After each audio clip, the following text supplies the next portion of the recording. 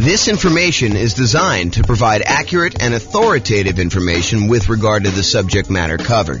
It is offered with the understanding that the presenters are not engaged in rendering legal, accounting, or other professional services.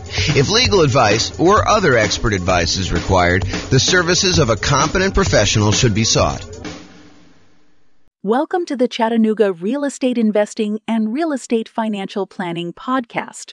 Learn all about investing in real estate in Chattanooga, Tennessee, with a combination of real estate financial planning and modeling with numbers specific to Chattanooga, plus syndicated, more generalized recordings of live and pre-recorded real estate investing classes, not all of them specific to Chattanooga.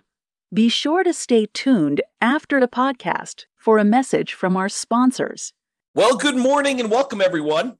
I am your host, James Orr, and this is another class in our series on the dangers, the warnings, the downsides, the risks of investing in real estate.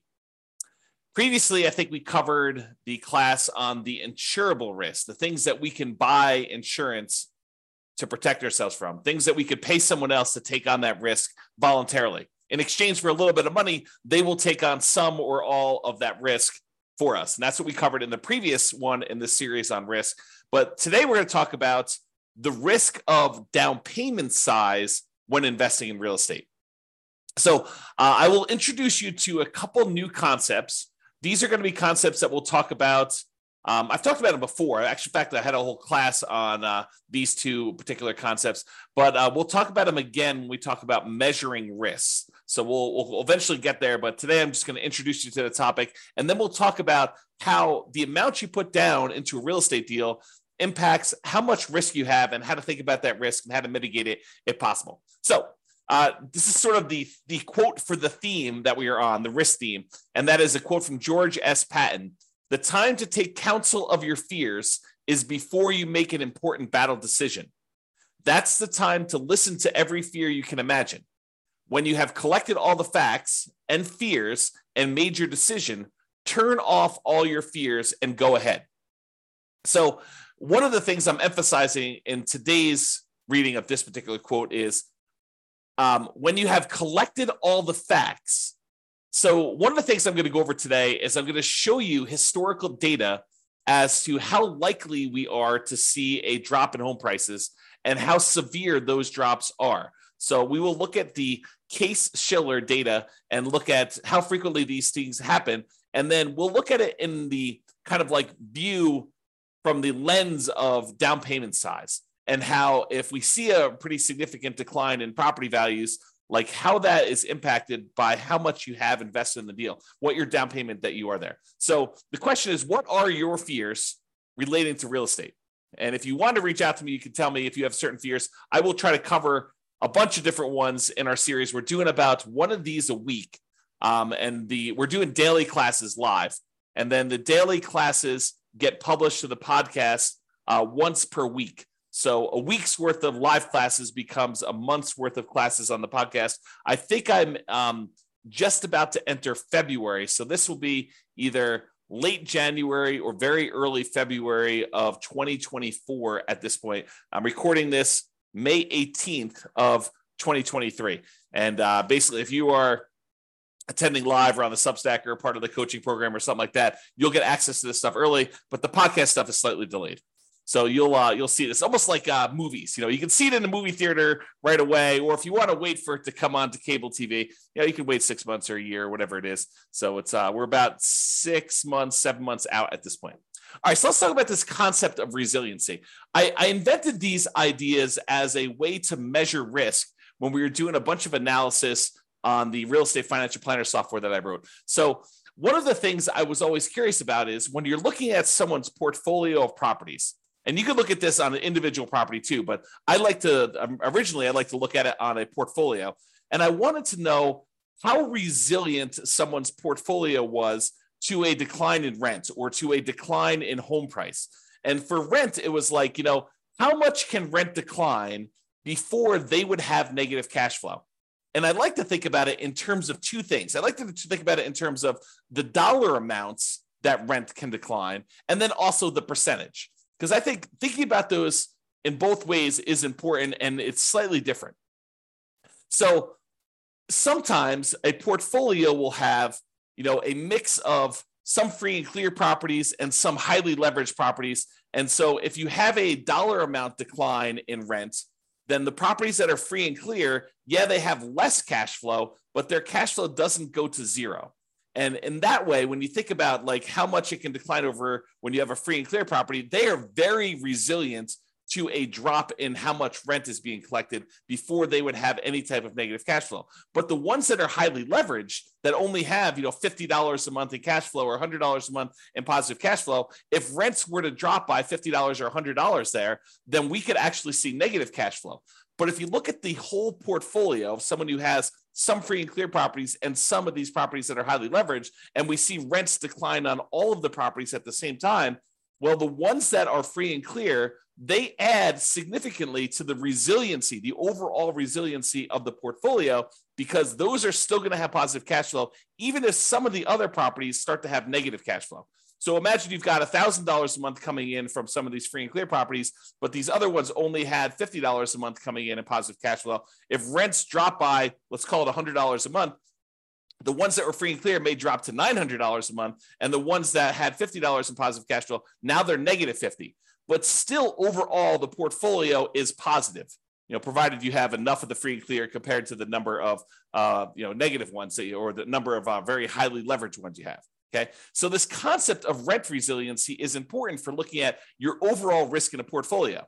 You could have $10,000 a month in positive cash flow, but if it's made up of all $50 a month, per door type of cash flow, and then rents drop by $50 a month on your kind of like entire portfolio, you could go to zero cash flow overnight. You could go from having $10,000 a month because you had whatever that is, 200 doors at $50 a month. And now all of a sudden you have zero cash flow just because rents declined by $50. That is not a very resilient type of portfolio.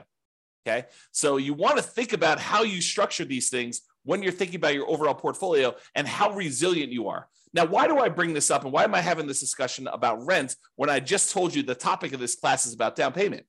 Well, because down payment size is related to how resilient you are. The more you put down, in general, the more resilient you are to drops in rent and also to drops in price. Because the price resiliency works in a similar way. It talks about how much prices on properties can drop before you'd have negative equity, before you'd be underwater, before you'd be upside down on your mortgage, where you owe more than the property is worth. Imagine for a minute that you bought a property all cash. Well, in order for you to have negative equity, the property value would need to go to zero because you don't have a loan on the property. Okay. But if you had a property where you bought it with nothing down, you got a VA loan, and then the next year property values went down 5%, which isn't unreasonable. It's not an unusual thing to have property values go down by 5%, which we will talk about in detail here in a moment. But if property values decline by 5%, now you're upside down. Now you have negative equity in that property, but you also had nothing in the deal. And this is sort of the concept we're going to talk about here, is that when you put nothing down, you're not losing any of your own money directly, at least not in the immediate time. If you hold out through the time period, then you might not lose any money at all if you wait for the market to recover. Okay. So this concept of how much you put down impacts how resilient you are, both in terms of rent and price. And rent is a little bit of a less direct one, but it is still related. It's still correlated. The more you put down, the more you have invested in the deal, the more resilient you are in general. To both rent resiliency, how far rents can drop before you have negative cash flow, and also the price resiliency. Okay, so that's why we're sort of talking about these, and that's why we're going to discuss Case-Shiller. So Case-Shiller, this is a chart from John Wake's website, realestatedecoded.com. If you ever want any charts on the Case-Shiller stuff. John does an amazing job of putting out some updated charts. Whenever they update the Case-Shiller indexes, he updates all of his charts on there, and they're really, really good. You can drill down into most major metropolitan city, kind of like MSA areas, I think is how they break it out. But you can go look at all the different ones. And basically, I just pulled one of, 24 charts that he's got up here, and some of them are really, really, really good. Like I should do entire classes on some of the charts that he has. They're just that good. But this one basically shows you home price appreciation. And what home price appreciation will measure is what is the change in value over the previous 12 months of homes in the various markets. And I basically highlighted the entire USA. So we're using the entire United States, although you could go look at individual cities and see what I'm talking about here. And I'll make a comment on that in a second.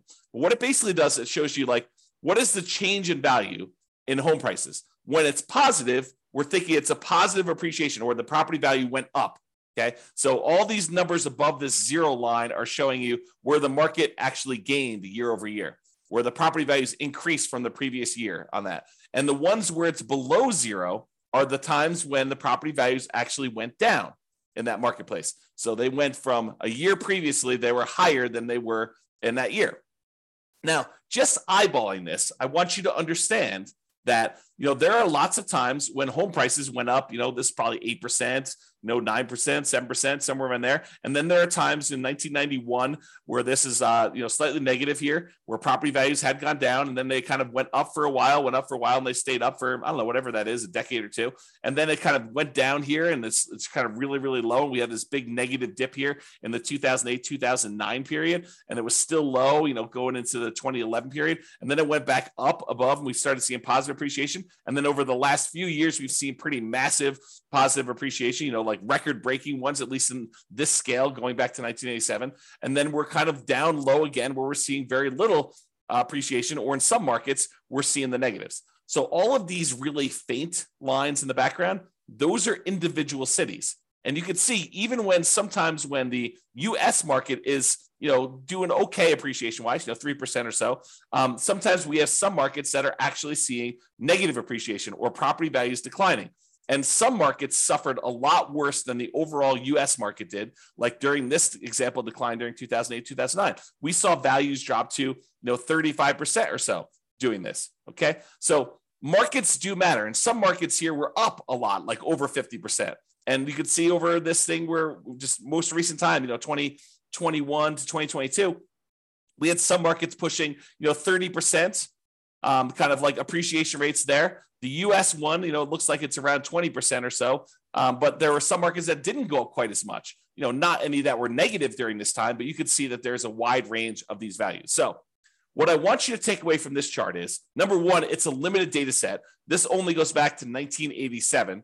And I actually, when I went to the source of the data, the source of Case-Shiller, and I'm going to show you 133 years worth of data for this here in a little bit, and I'll summarize a lot of it for you. But I want you to realize that home prices can go up and they can go down. And this is showing you the year-over-year appreciation rate. This can vary by city. And just like it can vary by city, it can vary by individual property. It is possible for your entire market to be going down, but the one property you bought because you bought in a very desirable, very high demand part of town could actually go up in value, even though your entire city is down, even though the entire United States is down. It's exceptional, but it can happen. I want you to realize that this can vary by city, it can vary by the individual property, and this can change in the future. Just because the historical data suggests that this is the range of values that we've seen in the past, it does not mean that that is what we will see in the future. It could be better, it could be worse, it could be different. I will say it's likely to be different. There's a saying, I think it's attributed to Mark Twain, but the history does not repeat itself, but it rhymes. And so I think that's the idea here, is that we look back at history to say, hey, what has been reasonable, right? I don't want to be using, negative 10% to positive 10% for appreciation rates when, the numbers are really negative 1,000% to positive 1,500%. You don't want to use something that is off by that magnitude. Even though it could happen, I think it's reasonable to say, look, I looked at 133 years of history based on this, and this is what it told me. So let's go ahead and start with those assumptions. Sure, we could have some extreme outliers where it's better or worse than what that is, but let's use that as kind of a baseline. Okay, So now what we're going to do is we're going to look back over 133 years worth of data to determine what's typical in the past. But before I do that, I just wanted to show you this really cool chart that they've got on the Yale.edu website for the Case-Shiller stuff. And this chart just shows you the historical interest rates, what interest rates have been since 1890, going all the way up to 2023, I think is where we are right now. And one of the things I want to point out to you is that while interest rates feel like they're up a lot, and they are up a lot from the relative low we had in the last few years, if you look at the really big picture of 133 years worth of data, we're not that high. And I think I showed this. I created this new tool that allowed you to put in what the current interest rate is. And I showed you using a meter of like how high we are using all of the historical data. And I think we were using like 7% or something like that for a class I taught. And like the interest rates were higher like 50% of the time. So this is not a relative high. It is, well, I guess it's a relative high compared to like 3 or 4 years ago. But like when you look at you zoom out really, really far, it's not that high. We're nowhere near what we were at all-time highs. Okay. So I just want to give you some perspective on that. But the interesting thing is this plots interest rates plus the population. So it shows you population growth over time. Plus it shows you the real building costs, what it costs to build properties. Kind of shows you that over time. And then it shows you real home prices as an index. And you can see how that has changed over the last 133 years. So I don't know if you're interested in this particular chart, you can go to the Yale website or pause the screen if you're watching the video and check out this particular chart. I find it pretty fascinating just to see a long-term historical perspective of all of these different things shown on the same chart at the same time. Okay. So what I did was this. I went back to the Case-Shiller website, the one on Yale, and I pulled down the raw data. And then I did some data manipulation in Excel, and I pulled out, because they have, to a certain point, they only had yearly data. And now for modern times, we have monthly data, or not exactly monthly. Maybe it is monthly, but it's more frequently than once a year. And so what I had to do is I had to pull out all the extra data, and I only did year-long increments. And what I'm showing you here is going all the way back to 1890, all the way through to today, 2023. And I show you what the change in value in home prices for the entire US was year over year. And so each one of these lines is a year. And you can see in 1891, because I basically measure 1890 to 1891, it was like almost negative 10% in property values. And then the next year it was up, and it was probably whatever this is, 2% or so. And then the year after that, it was up probably 4%. And then the year after that, it was up like 16%. But you could see the range of values. Now, this particular chart is not adjusted for inflation.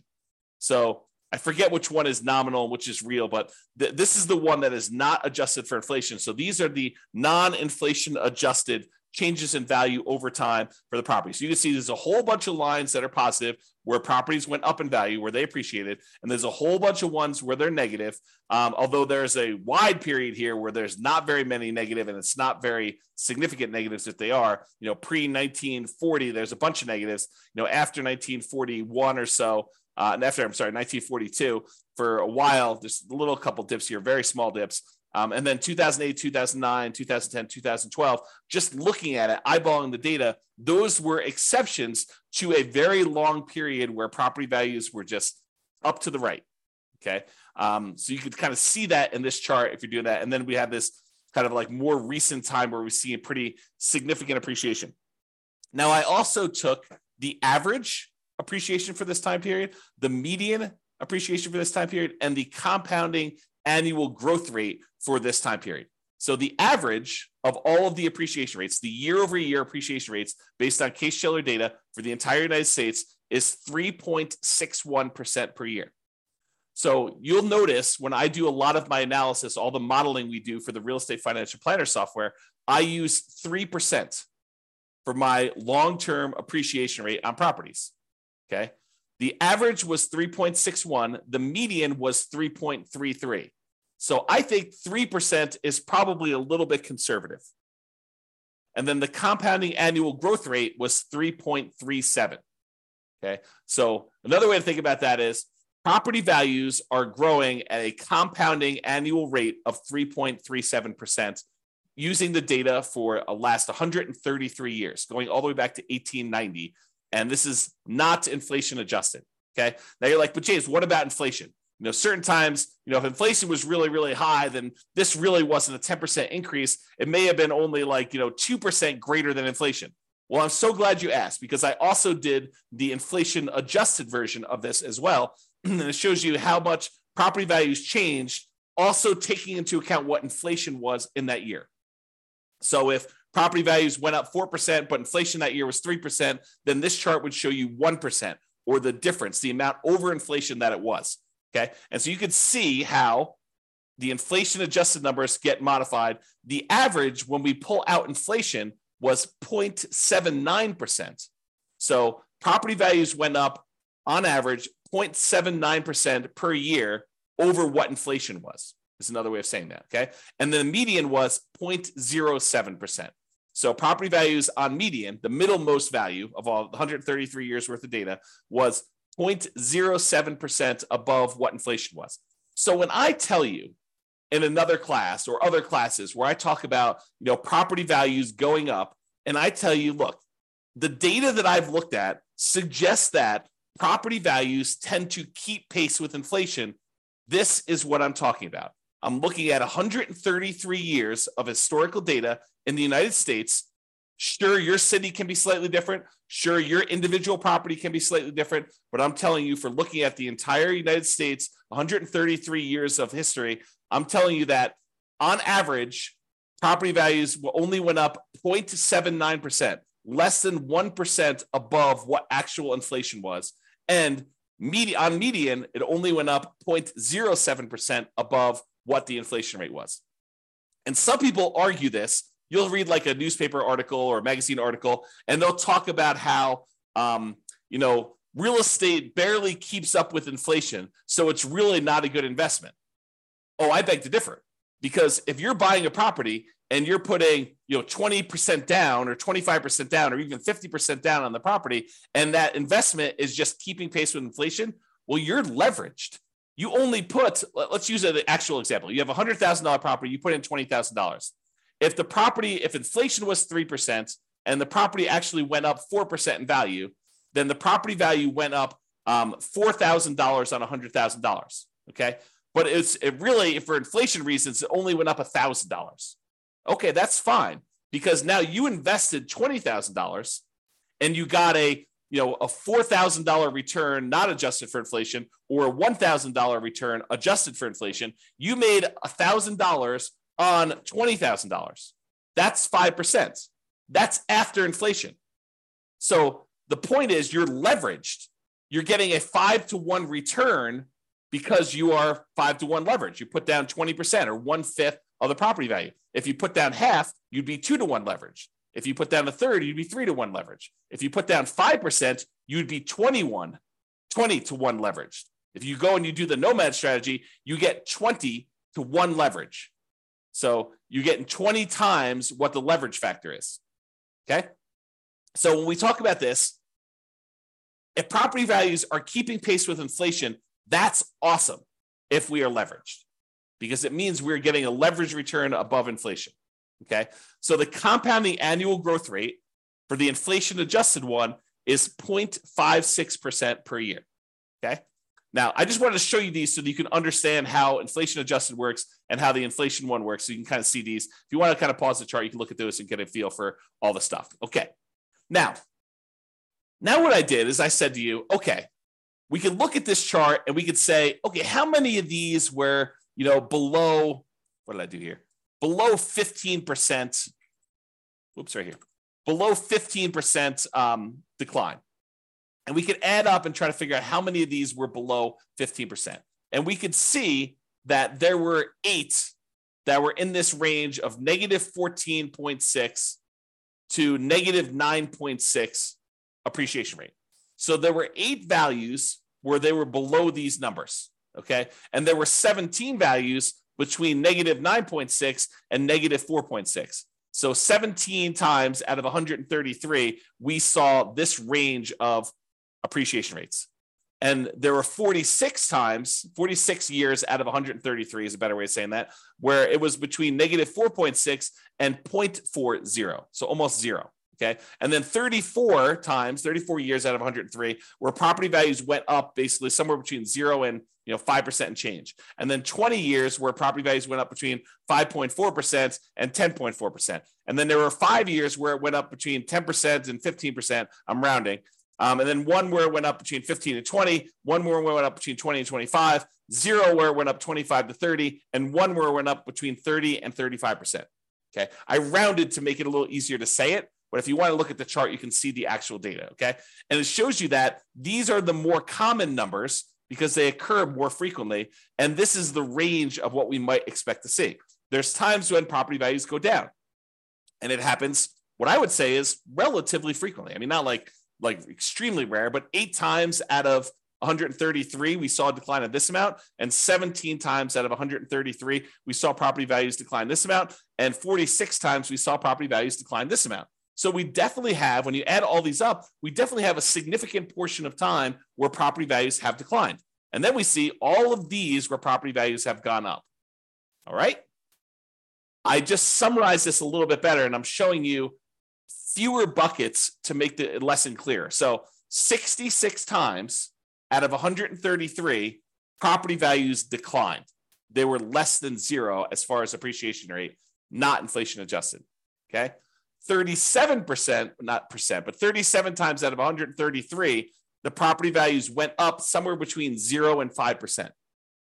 So 37 times out of 133, property values went up between 0 and 5%. And then 21 times out of 133, property values went up between 5 and 10% in a year. And then 9 times out of 133, it went up greater than 10%. So we could see just this feeling of what is happening. Now, why am I making a big deal out of this when we're talking about the amount of down payment? Well, I want to talk about the risk matrix. And I think I introduced this in the class we did last time on risk, but I've also taught this previously. And what I want to show you is this idea of risk matrix. So the risk matrix is like in this case, a 3x3 square, although it's rectangular shape just because of the width. And it shows you severity across the top. So these are the lowest severity events. And then these are the highest severity events. So one is a low severe event, property values moving very little in this example, or really large severity events where property values moved greater than 15%, greater than 15% appreciation or greater than negative 15% negative appreciation is what we're looking at there. And then we have on the left-hand side, how likely is this to happen? Lowest likelihood is a 1, very low probability of this happening, maybe 1 year out of 133. And then you have a high likelihood, where 1/3 of all the years this happens. And you can see that the risk for us is where we have something that is very severe, a very large negative event that can happen to us, a very large, ugly thing, bad thing that can happen to us. And also it is very common to happen. This is the highest risk right down here. Okay. The low risk things are things that are not very severe. Okay, so property values went down 1% last year. Oh, ho hum. Big deal, right? And they're not very likely to happen. This happens once every, 100 years. Like that's not a real number, but I'm sort of making it up as an example. So you can see low severity and low likelihood as an example. All right, so this is the generic version of risk matrix and how it works. Now what I'm going to do is I'm going to plug in the actual data we saw from Case-Shiller data into a modified version of this risk matrix, which I'm calling the risk matrix for appreciation. And this shows you how frequently things happen and how big of a deal they are, what the severity is, okay? And I added an additional kind of like a section for severity just because I had enough data to break it out reasonably. And so instead of it being a 3x3 thing, now it's a three scale for likelihood and a 5 scale for severity. So severity 0 means that the property value went up, okay? Because that is not a bad thing that could happen to us. I basically said, okay, this is not a severe negative event. So I'm saying, look, these are increases in property values. So a severity of 0 for us in this particular discussion is property values actually went up and it wasn't a bad thing for us, okay? And so the likelihood, the lowest likelihood for us to actually see property values go up here, the lowest likelihood is we're likely to see a greater than 10% increase in property values. That happens 7.7% of the time. So 7.7% of the years had a property where property values went up year over year greater than 10%. Okay, so not very likely, only 7.7%, but the increase was positive. Okay, now the next likelihood is 15% of the time, property values went up between 5% and 10%. So we saw an increase of property values between 5% and 10%, 15% of the time.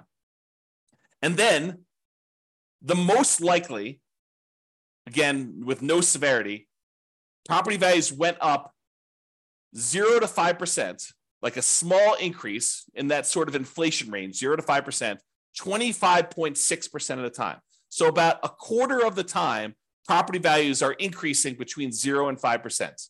Okay. About 15% of the time, they're increasing between 5 and 10%, and 7.7% of the time, they're increasing more than 10%. So if you're thinking to yourself, look, I'm modeling my properties, I'm doing my deal analysis, and I want to use 10% for my property appreciation.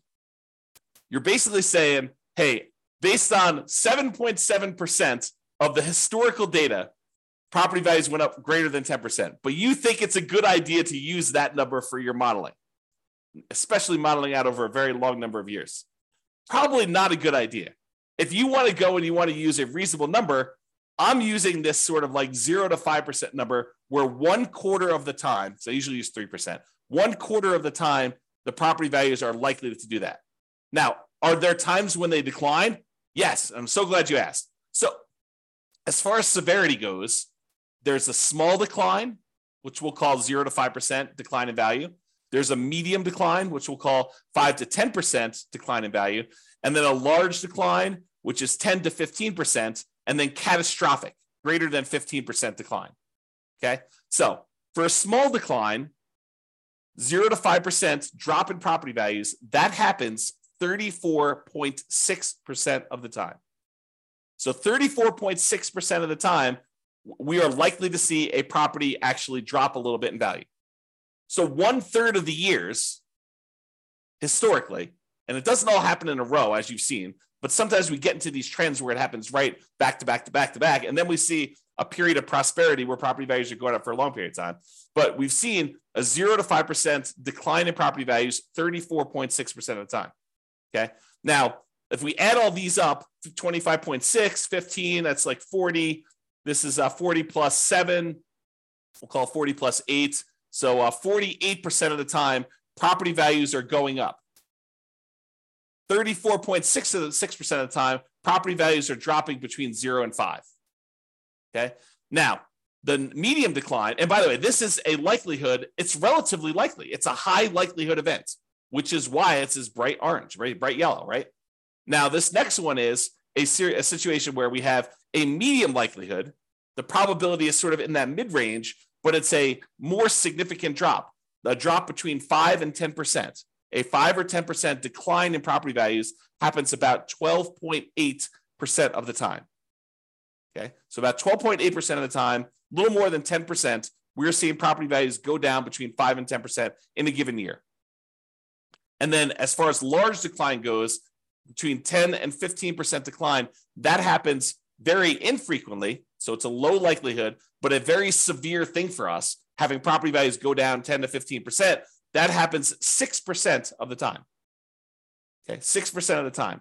And we've not seen, according to the US historical data, remember each city's data will be different, and we've seen catastrophic declines in other cities. But as far as overall US data goes, we have not seen 0% of the time a greater than 15% decline, which I think is interesting, right? So these fears we have about things are relatively low probability type events. Not that they can't exist, not that they won't happen, but they're relatively low. So when we look at this, we think to ourselves, okay, what does this mean for me in terms of down payment? And how is this risky for me? Okay, so we introduce these ideas of resiliency. How much can the price decline before you have negative equity? Well, now we better understand how frequently property values are likely to go up and how likely they are to go down. Just looking at the last 133 years of historical data. Not saying that the future will be different, but this gives us an idea of what that will be like. So we could look at this and say, look, if I'm putting large amounts down, how does that impact me? If I'm putting medium amounts down, how does that impact me? If I'm putting nothing down, how does that impact me? And how does it impact if I'm putting little down? Okay, so we can look at that and say how much price can decline before I have negative equity, and what does that even mean to me as far as a risk? And then rent resiliency, because how much you put down impacts how much cash flow you get, because they're correlated. The more you put down, the more likely you are to have positive cash flow. The less you put down, the more likely you are to have deferred down payment or negative cash flow or lower cash flow. Okay, so rent resiliency is related to how much we put down. You both get a better interest rate by putting more down, and you also are borrowing less, so the amount you're paying actually goes down. Okay, so if you have no money in a deal, if you put zero down, what are you risking if we see these declines in property values?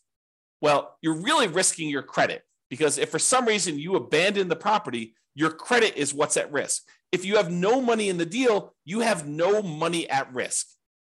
None of your own money at risk. Now, it may feel like you have money at risk. For example, let's say you put nothing into a deal, and for the first 2 years, that thing goes crazy.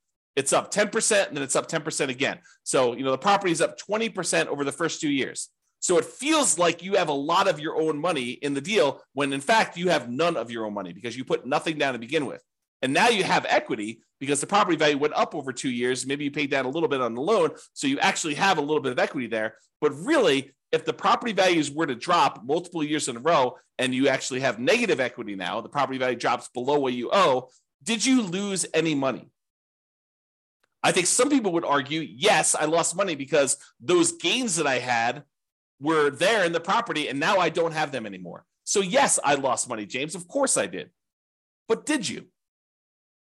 You don't really realize those gains until you sell the property or you do some type of cash out refinance.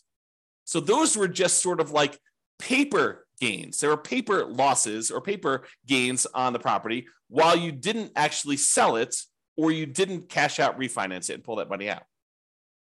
And you had no of your own money in the deal.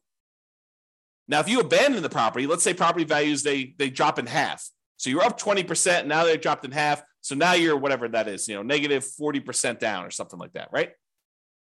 So you're down 40% from where you were originally. And now you're like, I'm upside down in this property. It's hemorrhaging cash flow. I can't get it rented. It's almost not worth doing. I could go buy a property next door for, the half of, almost half of what I was buying the other properties for. Maybe I should just jettison this and leave. Well, what are you risking? You're risking your credit. Because if you had a loan on that property and it was tied to your credit report, you're risking that. And then you got to value, what is your credit worth? What is it worth to have a foreclosure and or bankruptcy on your credit? It limits what you could do for whatever it is, 5 years, 7 years, and doing certain things. Your ability to get certain loans comes back relatively quickly. FHA, I think you could do that. Don't quote me on this, but from memory, I think it's like 3 years or something. You can get an FHA loan. Maybe it's even 2. Go check with your lender if you've got questions about that. I don't remember what it was, but you could go get loans after this happens. And you could buy properties creatively, technically, right? I mean, you go and negotiate directly with a seller. The seller doesn't say to you, hey, listen, it's a 3-year term for me to wait for a bankruptcy. No, they'll negotiate with you and they feel comfortable doing the deal. And maybe you give them enough down payment. Maybe they're like, hey, it doesn't matter if you had a bankruptcy or foreclosure yesterday. I don't care. Or maybe you structure it where you put together a LLC partnership and you and your partner are buying things and you're half owner of the LLC and they've got great credit. And the seller is negotiating and they're looking at their credit to determine if you're qualified, even though you're buying an LLC. I mean, who knows, right? There's all sorts of what ifs here. So what is your credit worth? I think credit's important. It's a great tool for being able to get deals done and for getting great rates and lower PMI and all those other factors that go to things. There's rewards for having good credit, but you got to measure what that is in terms of the risk you have when you're thinking about putting nothing down or little down in the deal. Okay. Now, by putting little or nothing down in the deal, you're much more likely to have negative cash flow in this case, which means your ability to hold onto the property is limited to your ability to continue to feed the property. If you have negative cash flow, that means that you need to come up with money outside of the deal in order to continue to fund the deal. You got a great job, you got great income, you got great, reserves that are protected. You're not at risk of losing those. Then maybe you're not that worried about that because you have great holding power. Now you're buying a single rental property. You've got negative $200 a month cash flow, but you have $1 million in CDs. Do you feel comfortable there? Probably. Even with drops in prices and drops in rents, regardless of you putting nothing down in the deal and having negative cash flow in that case. Okay. Now you have negative $800 a month cash flow and you've got $5,000 in savings. Very different story. Very, very, very different story. Okay. And then measures of debt. When we're putting almost nothing into the deal, usually that means that we're going to have lower or negative cash flow, and our debt to income ratio is probably going to be worse than someone who has positive cash flow because the property is not helping them with their debt to income ratio. Right? Debt to income is going to be lower. Their debt to net worth, how much debt they have compared to their net worth, because they have no equity in this property, put nothing into the deal, their debt to net worth is going to be lower. So it's going to be more risky if we were to measure risk with debt to net worth. Debt to liquidity, they have really high debt. Maybe they have more liquidity because they didn't put anything more in the deal, but a lot of times they're putting nothing down because that is all they have to put down. Okay, so debt to liquidity may be impacted. And it may be impacted both ways. That's one that I could see you making a case. Look, I would rather keep $100,000 in reserves and put nothing into the deal rather than put $100,000 down, buy a property that, with 25% down, but not have any reserves.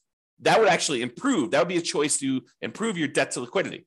Yes, you have really high debt, but you have really good liquidity, $100,000 versus you have no liquidity because all you've got is tied up in equity in properties, which would help with your debt to net worth, but it wouldn't help with your debt to liquidity. Okay. And then months of reserves. How many months of reserves do you have sitting on the sideline such that you have holding power and can handle things that come up? Can you handle repairs and vacancies and capital expenses and, time to do marketing for your properties? Months of reserves is kind of like almost like a special ability, a superpower that allows you to kind of like hold through a lot of these different things. Okay. So when you have no money in the deal, zero down, and property values can decrease, as we just showed, how risky are you and what are your risks associated with that? That's what we just covered. Now let's go to the other extreme because everything else is going to be in the middle.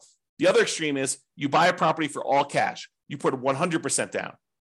Well, if property values decline and you put 100% down, you are much less likely to have any credit issues because you don't have a loan, right? No loan means you don't have any credit issues.